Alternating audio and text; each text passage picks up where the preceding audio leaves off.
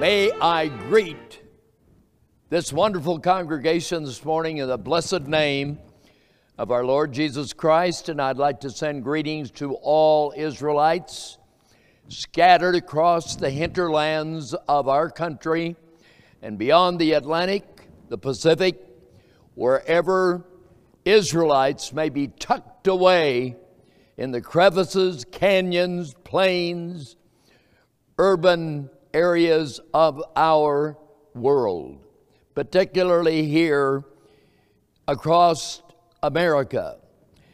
We're going to open our Bibles as a point of beginning today to the book of Colossians.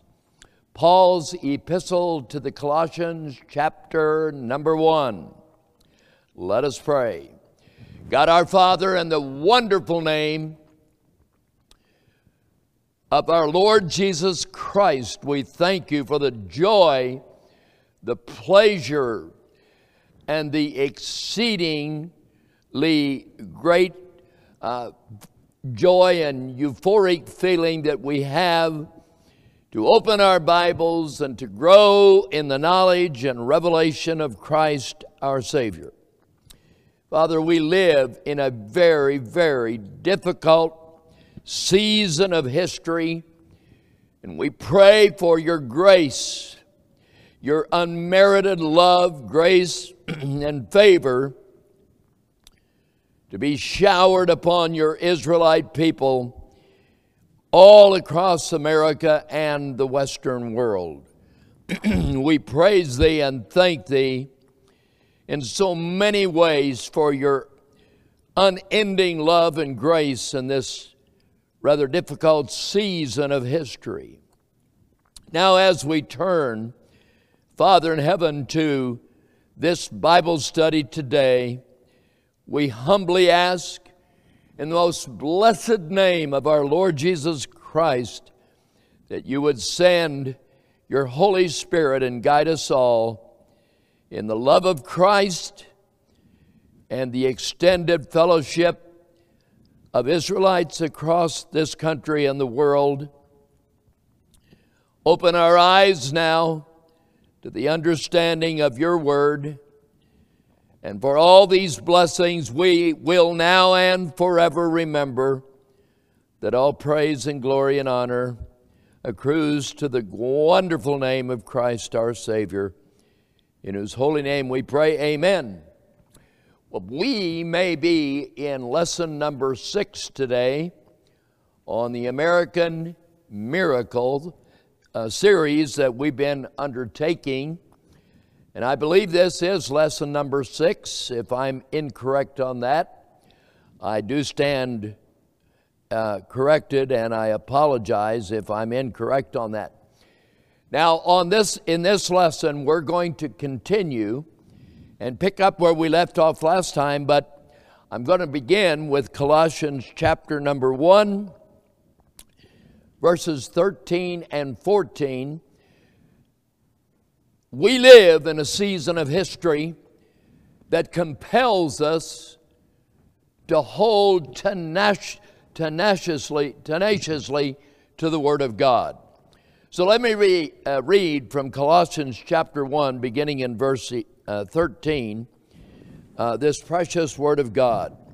St. Paul's addressing this epistle to the church at Colossae, and he says this in chapter 1, verse 13 and 14. Speaking of Christ, who hath delivered us from the power of darkness, and hath translated us into the kingdom of his dear Son, in whom we have redemption through his blood, even the forgiveness of sins. When St. Paul wrote these words to the Colossians, they were Greek-speaking Israelites of the dispersion, and they were coming into the knowledge of the gospel of the kingdom. St. Paul was writing to these Colossians in a time and season of history when the imperial Roman government reigned triumphantly and supremely over all the Greek-speaking Israelites, all of the Hebrew-speaking Israelites, and those that were Latin-speaking that were more or less tied to the Roman Empire in its former days. At this point in history, Rome ruled as the supreme power then in existence. Now, the Christians in the first century faced monumental difficulty under that imperial Roman government, and they lived in the shadow of one tyrant after the other that was appearing in Roman history. When Paul wrote to the Colossians, he reminded them that when they became a Christian, that marvelously, spiritually, they were transformed from the kingdom of this world, the darkness of this world, into the kingdom of our Lord and Savior Jesus Christ. Now, you'll remember in the Gospel of John, in chapter 18, verse 36, Jesus, in conversation toward the very last hours of his life, had said, "My kingdom is not of this world." John 18:36, "My kingdom is not of this world. If my kingdom were of this world, then would my servants fight that I should not be delivered unto the Judeans." The Judeans, of course, primarily those who were vehemently opposed to the idea that Christ was the Messiah. "My kingdom is not of this world, and my servants would fight if this were my kingdom." But he emphasized that his kingdom was not of this world. When someone became a Christian in the first century, it was very, very important for them to understand that they, by virtue of their belief in Jesus Christ, were made citizens of his kingdom. They held citizenship in the kingdom of God, even though they lived in a fallen world under the imperial authority of the Roman Empire. It is true that they lived in the reality of that tyrannical Roman government, but nonetheless, they knew that when they belonged to Christ, they were translated into his kingdom, and they had been translated in their transformation from this world into the kingdom of Christ. They had been delivered from the power of Satan, from his kingdom, because there's really only two kingdoms in existence. It's the kingdom of our Lord Jesus Christ versus the kingdom of Satan. Two kingdoms. And those two kingdoms have been in power since the fall. If we go back to the beginning of sin's entry into the world, those two kingdoms have been the viable structure of the authority of this world. Now, we may not understand all that much about either the kingdom or of Satan or of God, but we know that sin's entry into the world placed Satan upon the throne of a counterfeit, very, very spiritually deficient, very anti-Christ kingdom that was seeking to take dominion of the real estate of this earth and the souls of man. So when St. Paul delivered his epistle to the Christians in Colossae, he was triumphantly, spiritually, very, very upbeat in this epistle, because he was reminding them that though they lived in the shadow of this tyrannical Roman Empire, that they were citizens of the kingdom of God. So we understand today that as believers, there is the presence of two very invisible kingdoms. And those who are outside of the kingdom of God are acting upon, and they are being driven by all the forces of evil, the fallen angels, the demons, the evil spirits that we cannot see visibly. They are that invisible world. St. Paul had reference to that world when he spoke to the Ephesians, wrote his letter to the Ephesian church in chapter number 6, and he told them in Ephesians 6, beginning in verse 10, "Finally, my brethren, be strong in the Lord and in the power of His might. Put on the whole armor of God, that ye may be able to stand against the wiles of the devil. For we wrestle not against flesh and blood, but against principalities, powers, against the rulers of the darkness of this world, against spiritual wickedness in high places."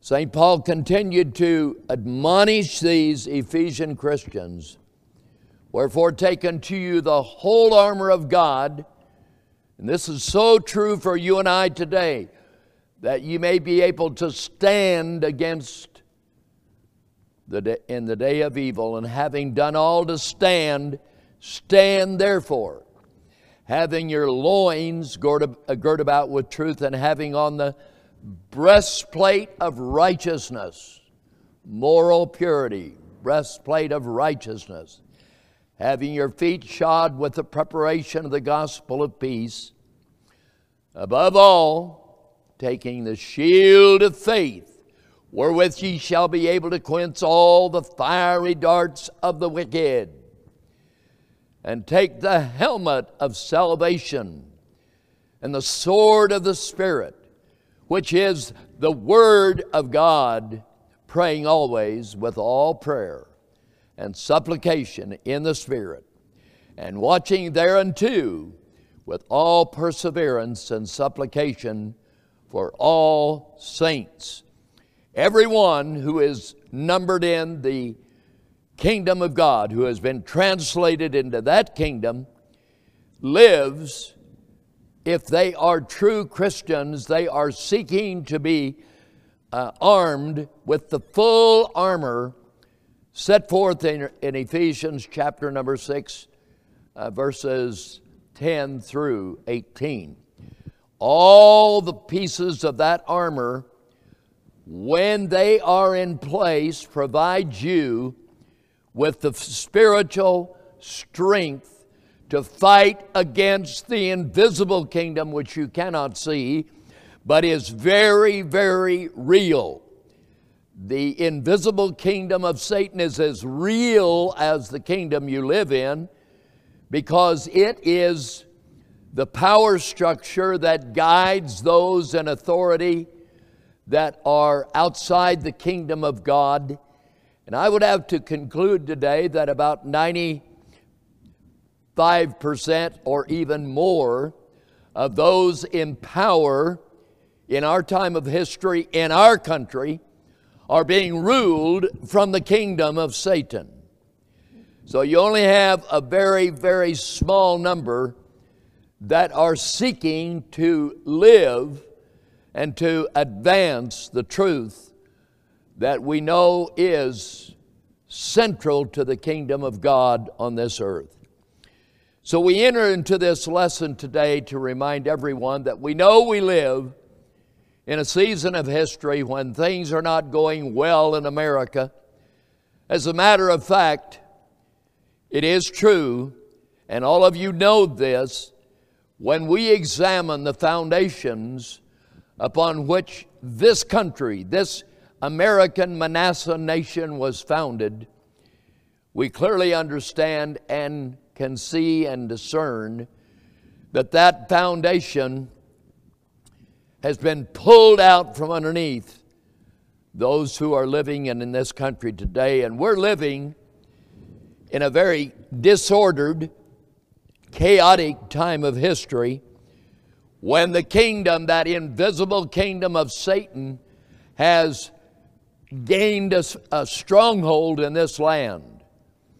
So the principalities and powers and the rulers of the darkness of this world, the spiritual wickedness in high places, the invisible but very real presence of the kingdom of Satan is what we see operating in America today. And that kingdom has made relentless efforts to destroy this country and, of course, remove the beautiful constitutional republic that our founding fathers worked so hard to gain us, to give to us, and bequeath to us. So I'd like to remind everyone today to remember that the ultimate consummation of history is not the restoration, revival of that wonderful American republic that was founded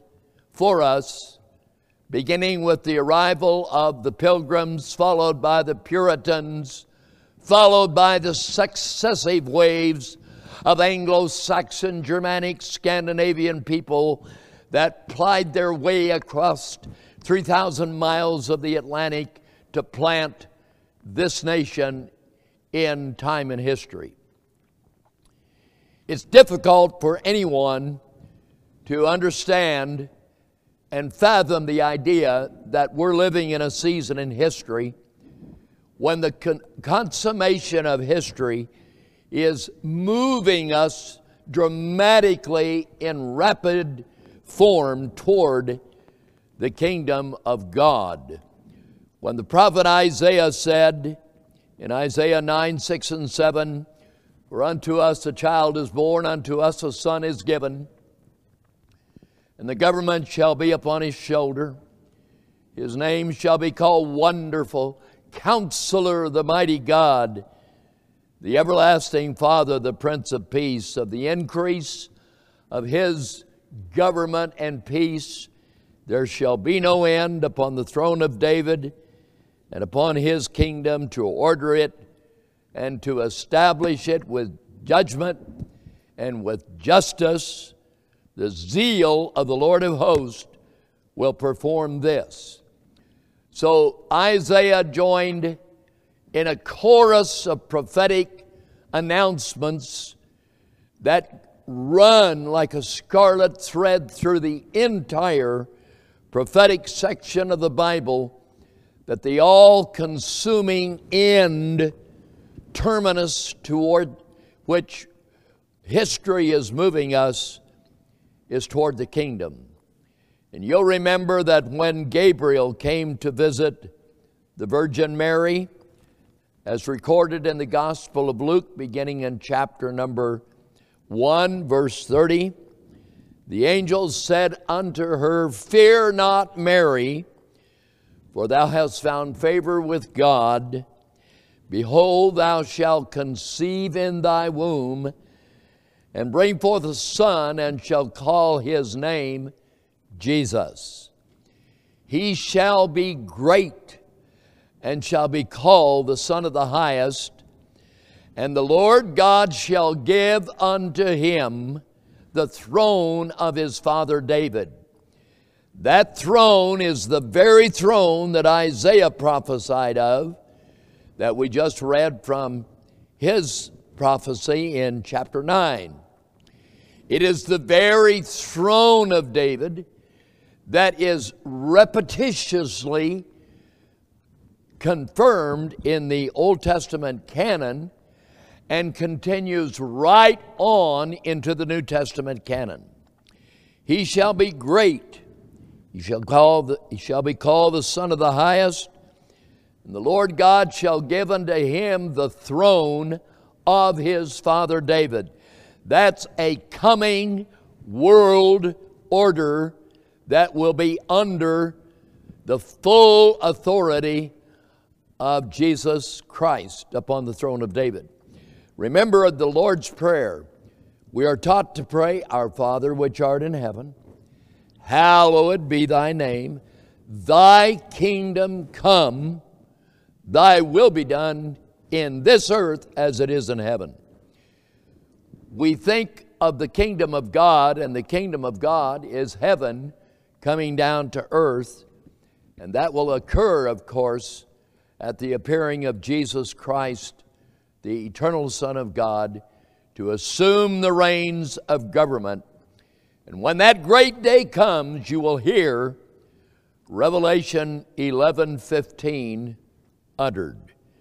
Now, I know this is not that easy on people who are locked up in preterism, but let me tell you that Revelation 11:15 is a utterance that no one has heard yet in history.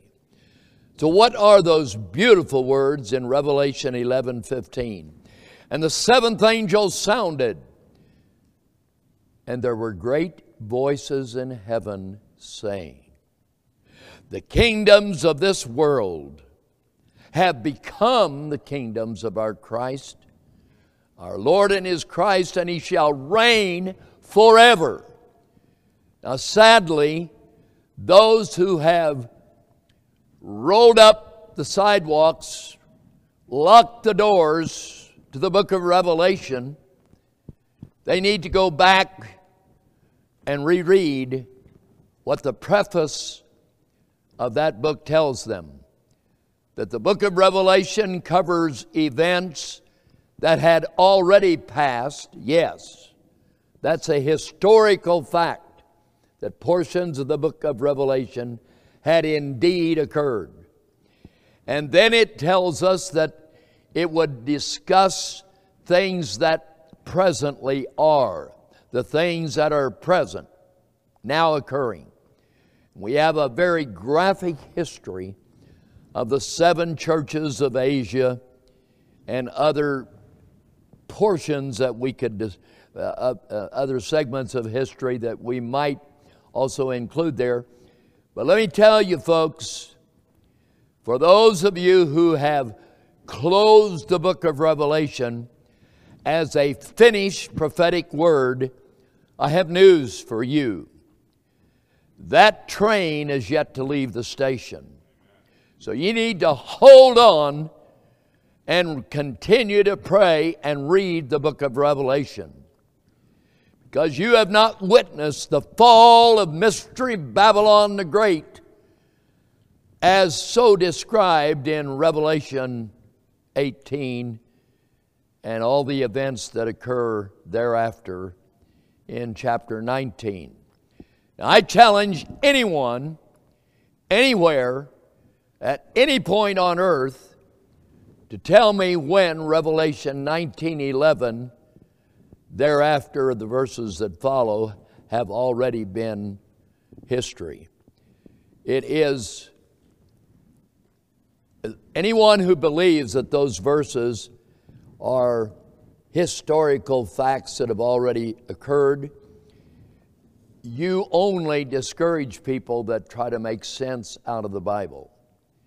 And you lead them in a way that becomes very discouraging, because anyone who believes that God has left His covenant family of people, the Israelite family of redeemed people, without a prophetic guide to lead them to the consummation of history, they are kidding themselves.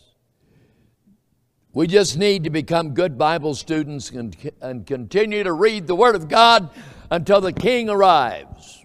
That's what we need to do. So when we look at American history today, in this final examination probably of the miracle of America, we need to remember that everyone who's ever lived in the United States of America has lived in the most exceptional nation under heaven. All of those who are listening today who have traveled to the far corners of this fallen world and have examined the squalor and the poverty and the disarray and the horrific living standards where most of the inhabitants of the third world have been for untold centuries, you would then begin to appreciate the glorious beauty that God has showered upon this nation. We are the most exceptional nation that God has placed upon this earth because we are the great nation that is mentioned in Genesis 35:11, that nation and company of nations that was to come out of the loins of Jacob.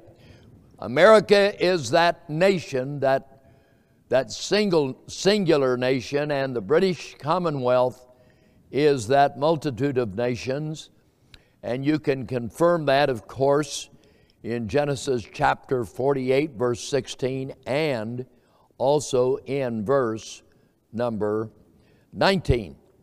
So we're going to begin today, and we're going to pick up where we left off. We will begin with the outline that I passed out. So some of you will have that outline. Others may have accidentally misplaced it, so I'm very sorry about that. But I gave you an outline.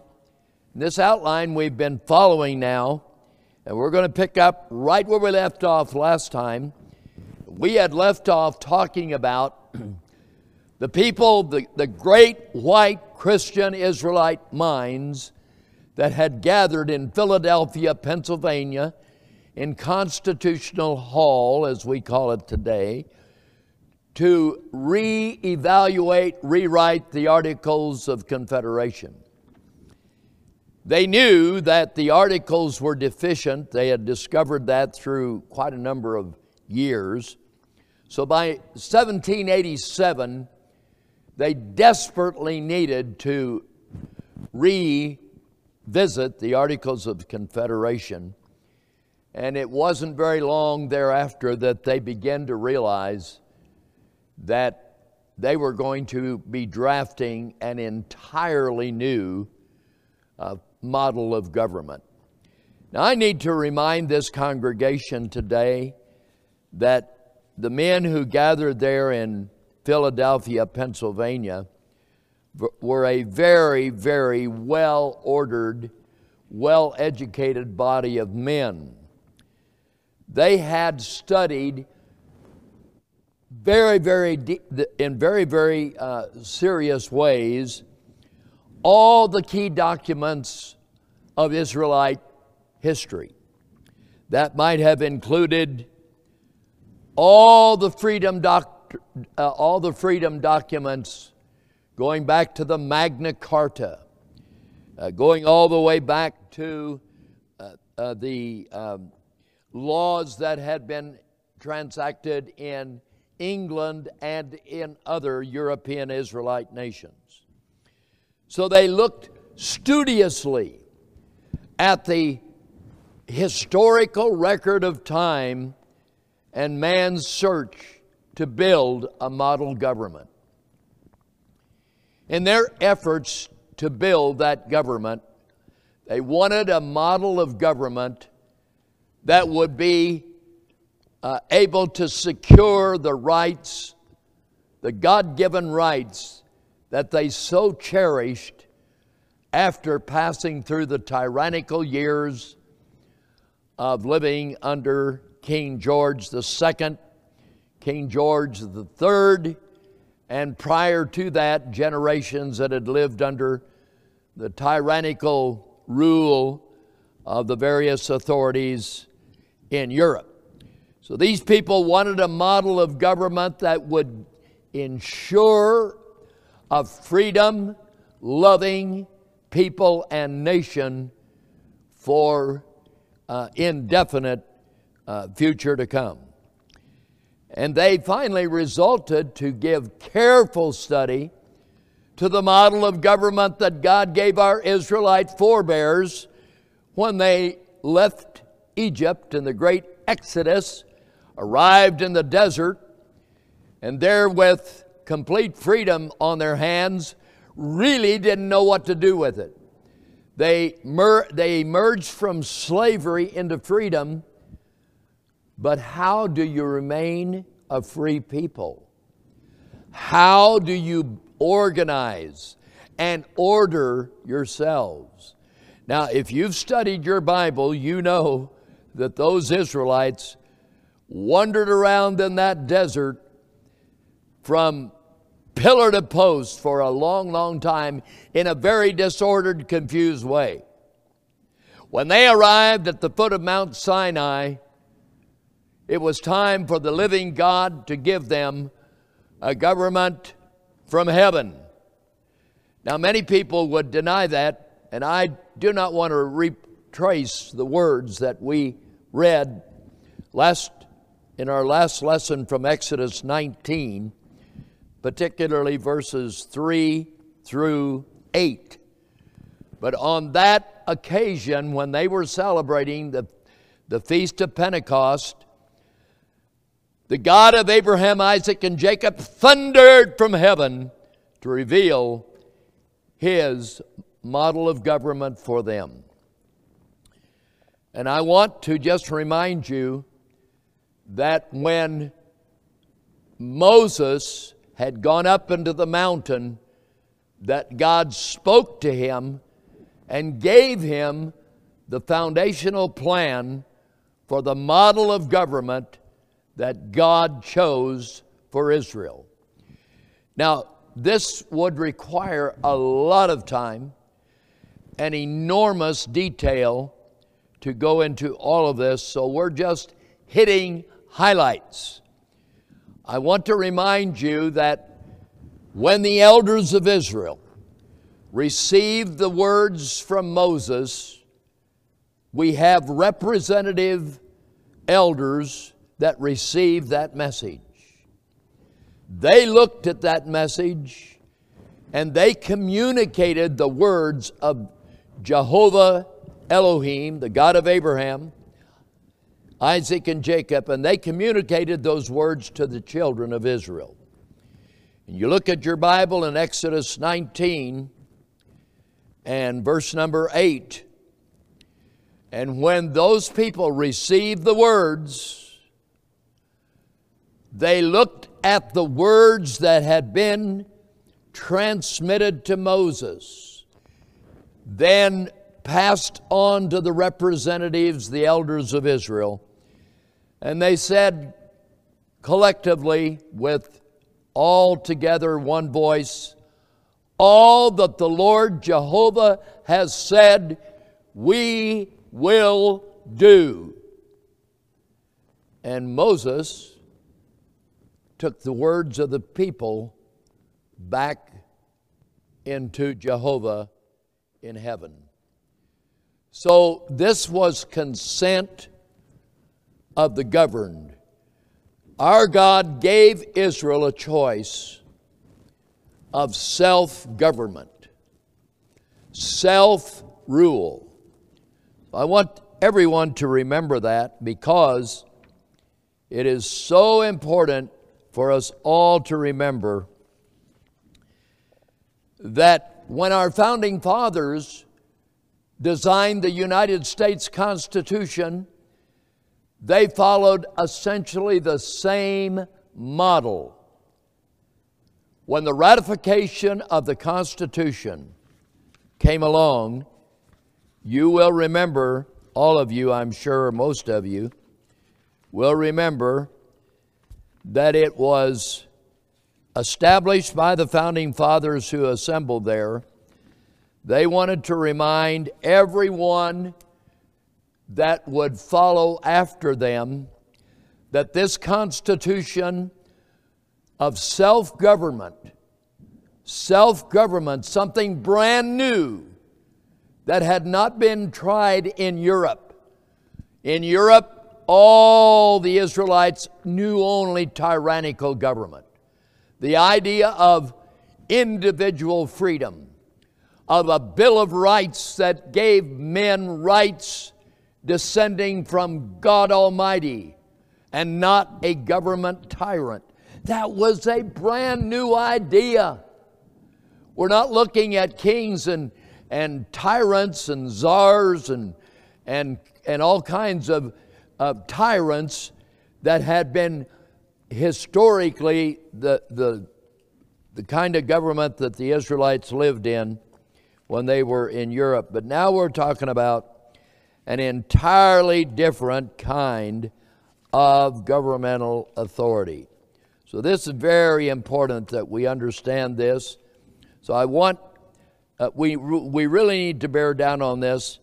So I want everyone to remember how important it is. Here's what John Adams, now John Adams was not at the Constitutional Convention. He was serving as our ambassador in England at the time of the writing of the Constitution. But when John Adams studied the Constitution, this is what he said, and I quote, "Our Constitution was made only for a moral and religious people. It is wholly inadequate to the government of any other." So John Adams is saying emphatically, this model of government that we give you was designed for a people that are moral, they are spiritually attuned to their God, and they know how to exercise, preserve, and keep self-government.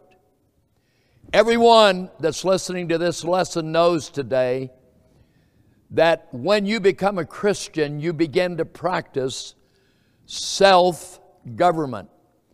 You begin to be responsible for the words, the deeds, and the actions that are part of who you are. Because you know that you're answering to a sovereign God for the life He has given you in this time of history.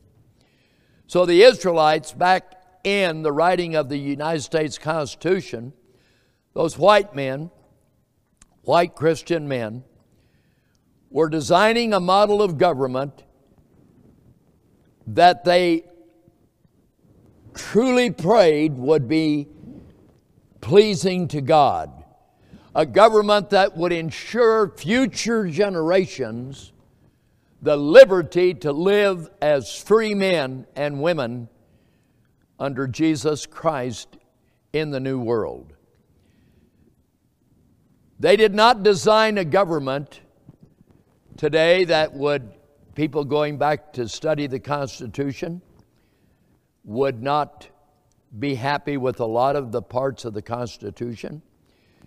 As far as I am personally concerned, I have spent most of my adult life defending the United States Constitution, and I have labored to try as best I could to persuade all those who are so very much against the Founding Fathers and the Constitution that all they can see are the flaws they perceive in the writing of the Constitution. So I remind you that when God gave Israel His perfect model of government, and I don't think anyone here today, anyone anywhere that has a mind to love God and Scripture would argue with the fact that the model of government that Israel received at Mount Sinai, Exodus 19 through chapter 24, was a government designed by a sovereign God to guide His people in self-government. But that required responsibility from them. God gave them a perfect government, and then He said, it's up to you to keep it. Our founding fathers followed that same pattern. To the best of their ability, they carved out a constitution that they believed would give self-government for the remainder of the time that would be allotted to the survival of this nation. So I just want to remind everyone of that very, very significant fact. And then I want to remind everyone, I think it's really important that I would remind the congregation today of the words that are found in the words of Benjamin Franklin at the ratification of the Constitution. Ben Franklin is the most quoted member of our founding fathers. He had a newspaper and he wrote more, said more than any other member of the founding fathers of the nation. So I'm going to read what Benjamin Franklin said, and this was widely dispersed across America at that time. In fact, Ben Franklin's words helped many sign on to the Constitution that were really opposed to it. He persuaded a lot of the colonial people who were very reluctant. Those people had just fought a war to rid themselves of tyrants. They had just been, they had suffered immeasurably for 6 bloody years. And you can empathize with them. They didn't want to give and surrender their freedom to any government that they didn't believe they could trust. So I sympathize with those people. I sympathize with Patrick Henry who said, "I smell a rat. I will have nothing to do with this Constitution you're going to design because you're going to create a central government that will eventually swallow up the states."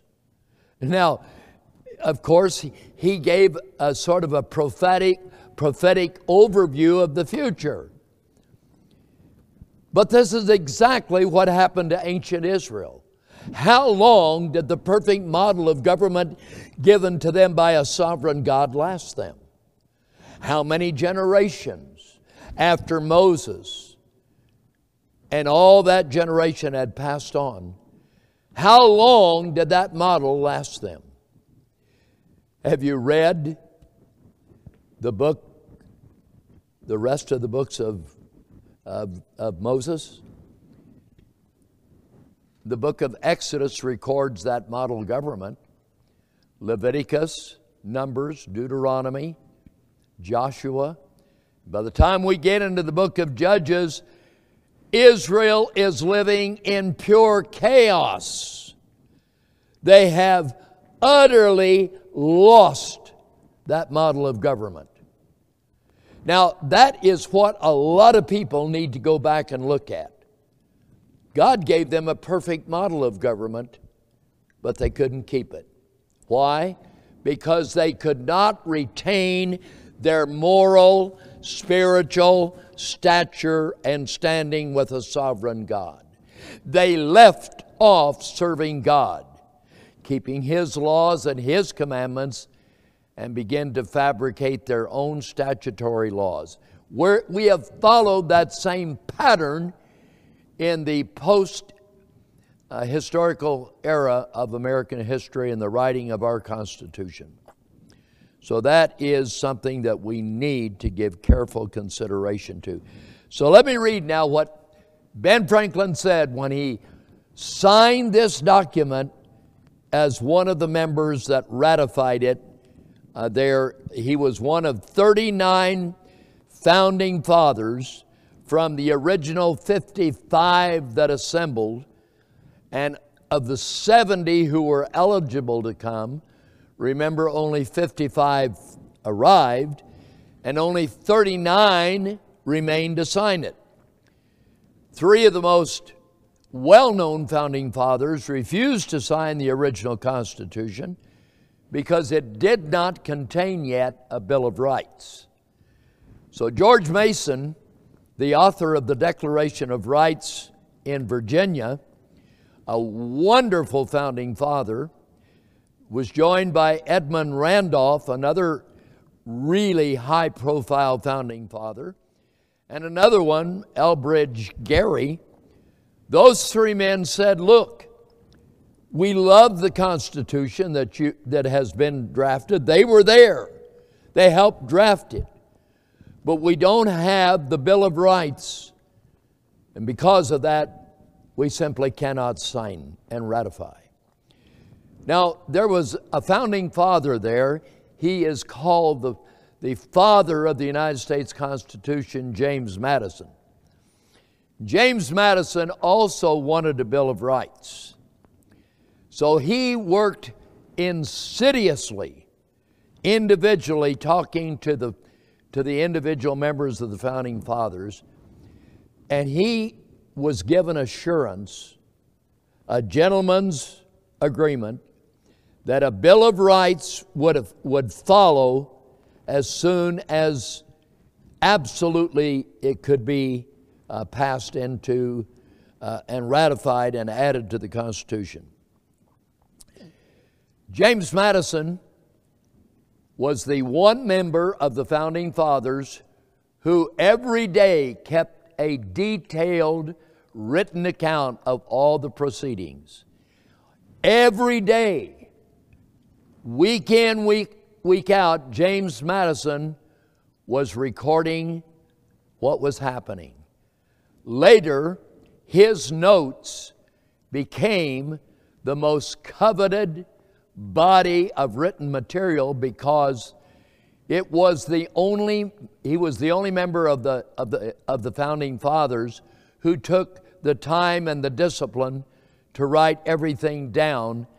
And so his writings, while they have now they're basically unknown because most people have never looked at them. But James Madison he's not called the father of the Constitution without good reason. Not only did he keep an account, but James Madison was there every day pushing some of the most significant principles incorporated into the United States Constitution, and he kept his promise. When George Washington was inaugurated president, James Madison was relentless in his efforts to get the Bill of Rights ratified and added to the Constitution. And he worked at that insidiously for a very, very long time. And if you'll turn to your worksheet, we're going to find out a little bit more about all of this. If you'll turn with me to our worksheet. At that assembly, and I'm on number 3 of the back part of our worksheet. Number 3. Question is asked, what model of government found in the Bible was examined by the Founding Fathers? The answer is a constitutional theocracy. Our God, a sovereign God, Jehovah Elohim of Israel, gave His people a model of government, and with a constitution that is recorded in Exodus chapters 19, 20, 21, 22, 23, and 24. That is the constitutional theocracy. Our founding fathers did not give us a constitutional theocracy. They based their constitutional writing and formation upon everything they could glean from history and that which they thought would be plausible to maintain a self-governing, independent American republic, not a democracy. The word democracy does not appear in the Constitution. If you look at that word democracy closely, it has a root word in it called democracy. And you well know that the word Democrat ends in rat. You also know that the word Republican ends in I can. The word Republican is a derivative of that word republic, and that's that independent republic, a constitutional republic, is what our founding fathers gave us.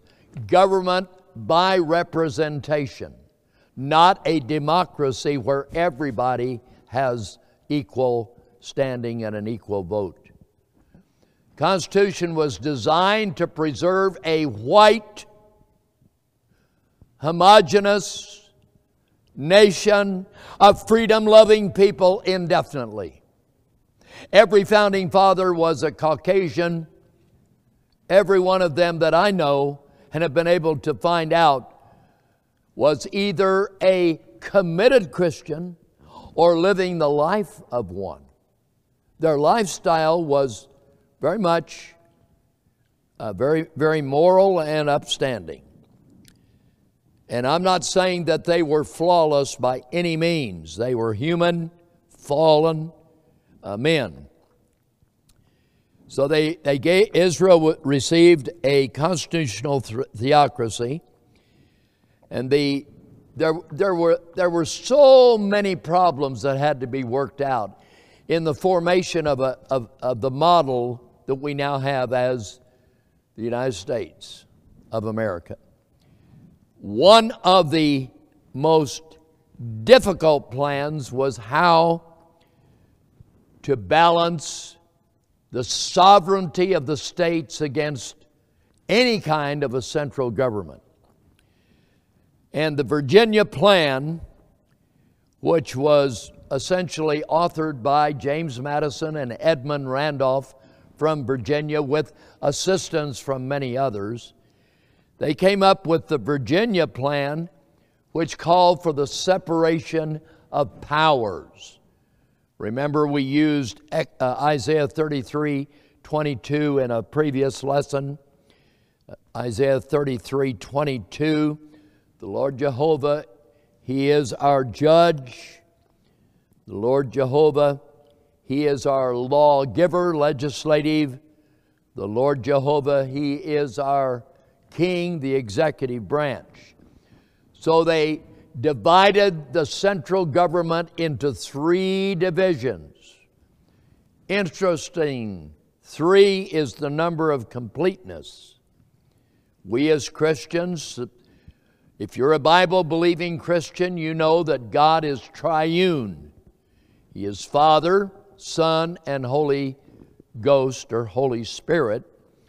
Our Constitution is patterned after the image and likeness of God. Now, I know a lot of people will have a fit and fall in it with what I just said, but that's your problem. You just need to go back and study your Bible and the history of your own country. So may I say this, beloved, that in giving us the Virginia Plan that called for the separation of powers, we need to ask ourselves, why did they divide the power of this centralized government into 3 branches? They did that because they knew when sin entered into the world, it left all men morally flawed. The Bible tells us, wherefore as by one man Adam sin entered into the world, and death by sin, and so death passed upon all men, for that all have sinned. Romans 5:12. Those people read their Bibles. They knew that everyone was flawed, and they knew that they needed to separate power and not concentrate it. If we had managed to retain the original Constitution as written, America would be a free, independent republic of only white people today. It is not the fault of George Washington, Benjamin Franklin, Thomas Jefferson, John Adams, George Mason, Patrick Henry, or any of the other founding fathers that this country has been surrendered and lost to demented, unchristian, immoral minds that are in the majority today. That is not their problem. any more than we can blame a sovereign God for the mess that Israel made out of the government that God gave ancient Israel. So with those thoughts in mind, beloved, let me just quickly summarize some things here. The great compromise called the Virginia Plan, it called for the separation of powers.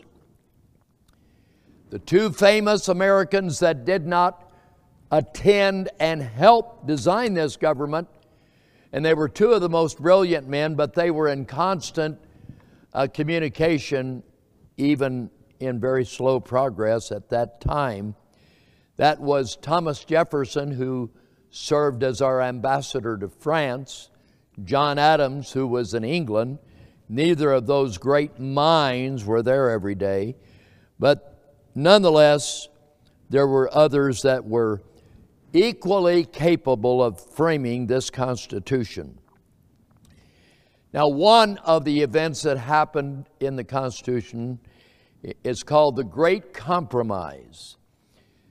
And one of the Gordian knots that had to be untied was how to build a Congress that would be most carefully responsible for letting all Americans have a voice in their government. So they came up with what is called the Great Compromise, that the United States Congress would be made up of the House of Representatives based upon representation of the population of a given colony or state at that time. And the United States Senate would have 2 members, no matter how large or how small they were. Now, if you had been living in tiny little Delaware at that time, in contrast to huge Pennsylvania, you would have been very happy with that, what's called the Great Compromise, that was engineered by Roger Sherman. His plan called for representation in the House, elected by people, but the Senate would have 2 members elected by the state electors. So the people would not vote directly for U.S. senators. It was a more, certainly a stronger republic than what we have today, because we amended that principle out of the United States Constitution. That has been altered and changed. So did the Founding Fathers did they anticipate us reworking the Constitution through the amendment process and completely scrambling their work? Not on your life. Ben Franklin told the wife of the mayor of Philadelphia when she asked him, what kind of government have you given us, Dr. Franklin? And he said, "Madam, we've given you a republic if you can keep it." And we, no less than ancient Israel, proved that we couldn't keep that republic. We need to look at the original Constitution as written, not as it has been amended and changed and radically altered by those who are not moral and those who are not Christian and those who did not have a good understanding of the history of America. And we've had a lot of those. Now, let me read to you the preamble of the United States Constitution. Listen to this preamble. We, the people of the United States, in order to form a more perfect union, establish justice, ensure domestic tranquility, provide for the common defense, promote the general welfare, and secure the blessings of liberty to ourselves and our posterity. To ourselves and our posterity. They did not write the Constitution for a multicultural, racially diverse nation of multiple races, religions, ideals, languages, and so forth. The America of today is no longer the America of our founding fathers, and you all know that. So they wrote it for themselves and their posterity. America in 1779, when the Constitution was ratified, was a pristine, white, Protestant, Christian nation. The founding fathers intended for it to remain that way. They gave voting privileges to all white men, the head of a family, so every family cast one vote. They did not grant voting rights to any other species. No voting rights were granted to Native Aborigine American Indians. No voting rights were accorded to any of the non-white citizens, non-white people that lived on the soil of the United States. Any foreigner that happened to make access to the country was not allowed to vote.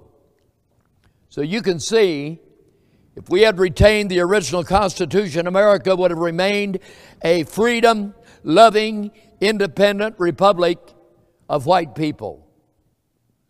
But we lost our spiritual and moral way, and because of that, we are now in the process of watching our country come under tyrannical, totalitarian, Marxist, communist rule. And that's where we are today.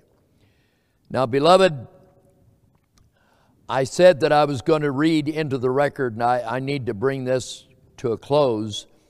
Ben Franklin said on the day of ratification, the final session, when he was going to ratify the Constitution, this is what he said: I confess that I do not utterly approve of this Constitution at present. He wanted a Bill of Rights also. But, sir, I am not sure I shall never approve it. For having lived long, I have experienced many instances of being obliged by better information or fuller consideration to change opinions even on important subjects once I thought right, but found to be otherwise. It is therefore that the older I grow, the more apt I am to doubt my own judgment and to pay more respect in possession of others. In these sentiments, sir, I agree to this Constitution, with all of its faults, if there are such, because I think a general government necessary for us, and there is no form of government but what may be a blessing to the people if well administered. And I believe further that it is likely to be well administered, now watch this, for a course of years. But it will only end in despotism as other governments before it has done, when the people shall become so corrupted as to need and deserve a despotic government. That's a good statement, because we're living under a despotic, corrupted government today because the nation is corrupt. The people of this country are largely corrupted. Yes, God has a God-fearing, Bible-believing, blood-washed remnant.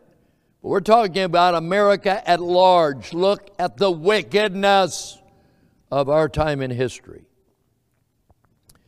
And so we conclude this lesson today, beloved, with the idea that we should love our founding fathers, respect and honor them, and I need to let everybody know that our founding fathers did keep their word.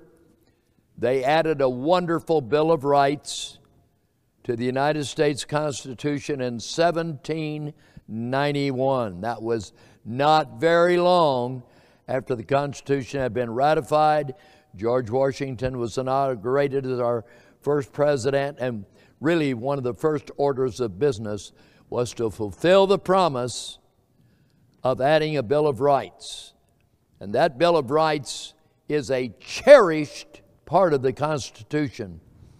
And on January 6, 21, freedom protest, those over 1,000 people have been arrested and jailed because that Bill of Rights has been trashed and brought under the heel of a tyrannical government that is now in place in Washington, D.C.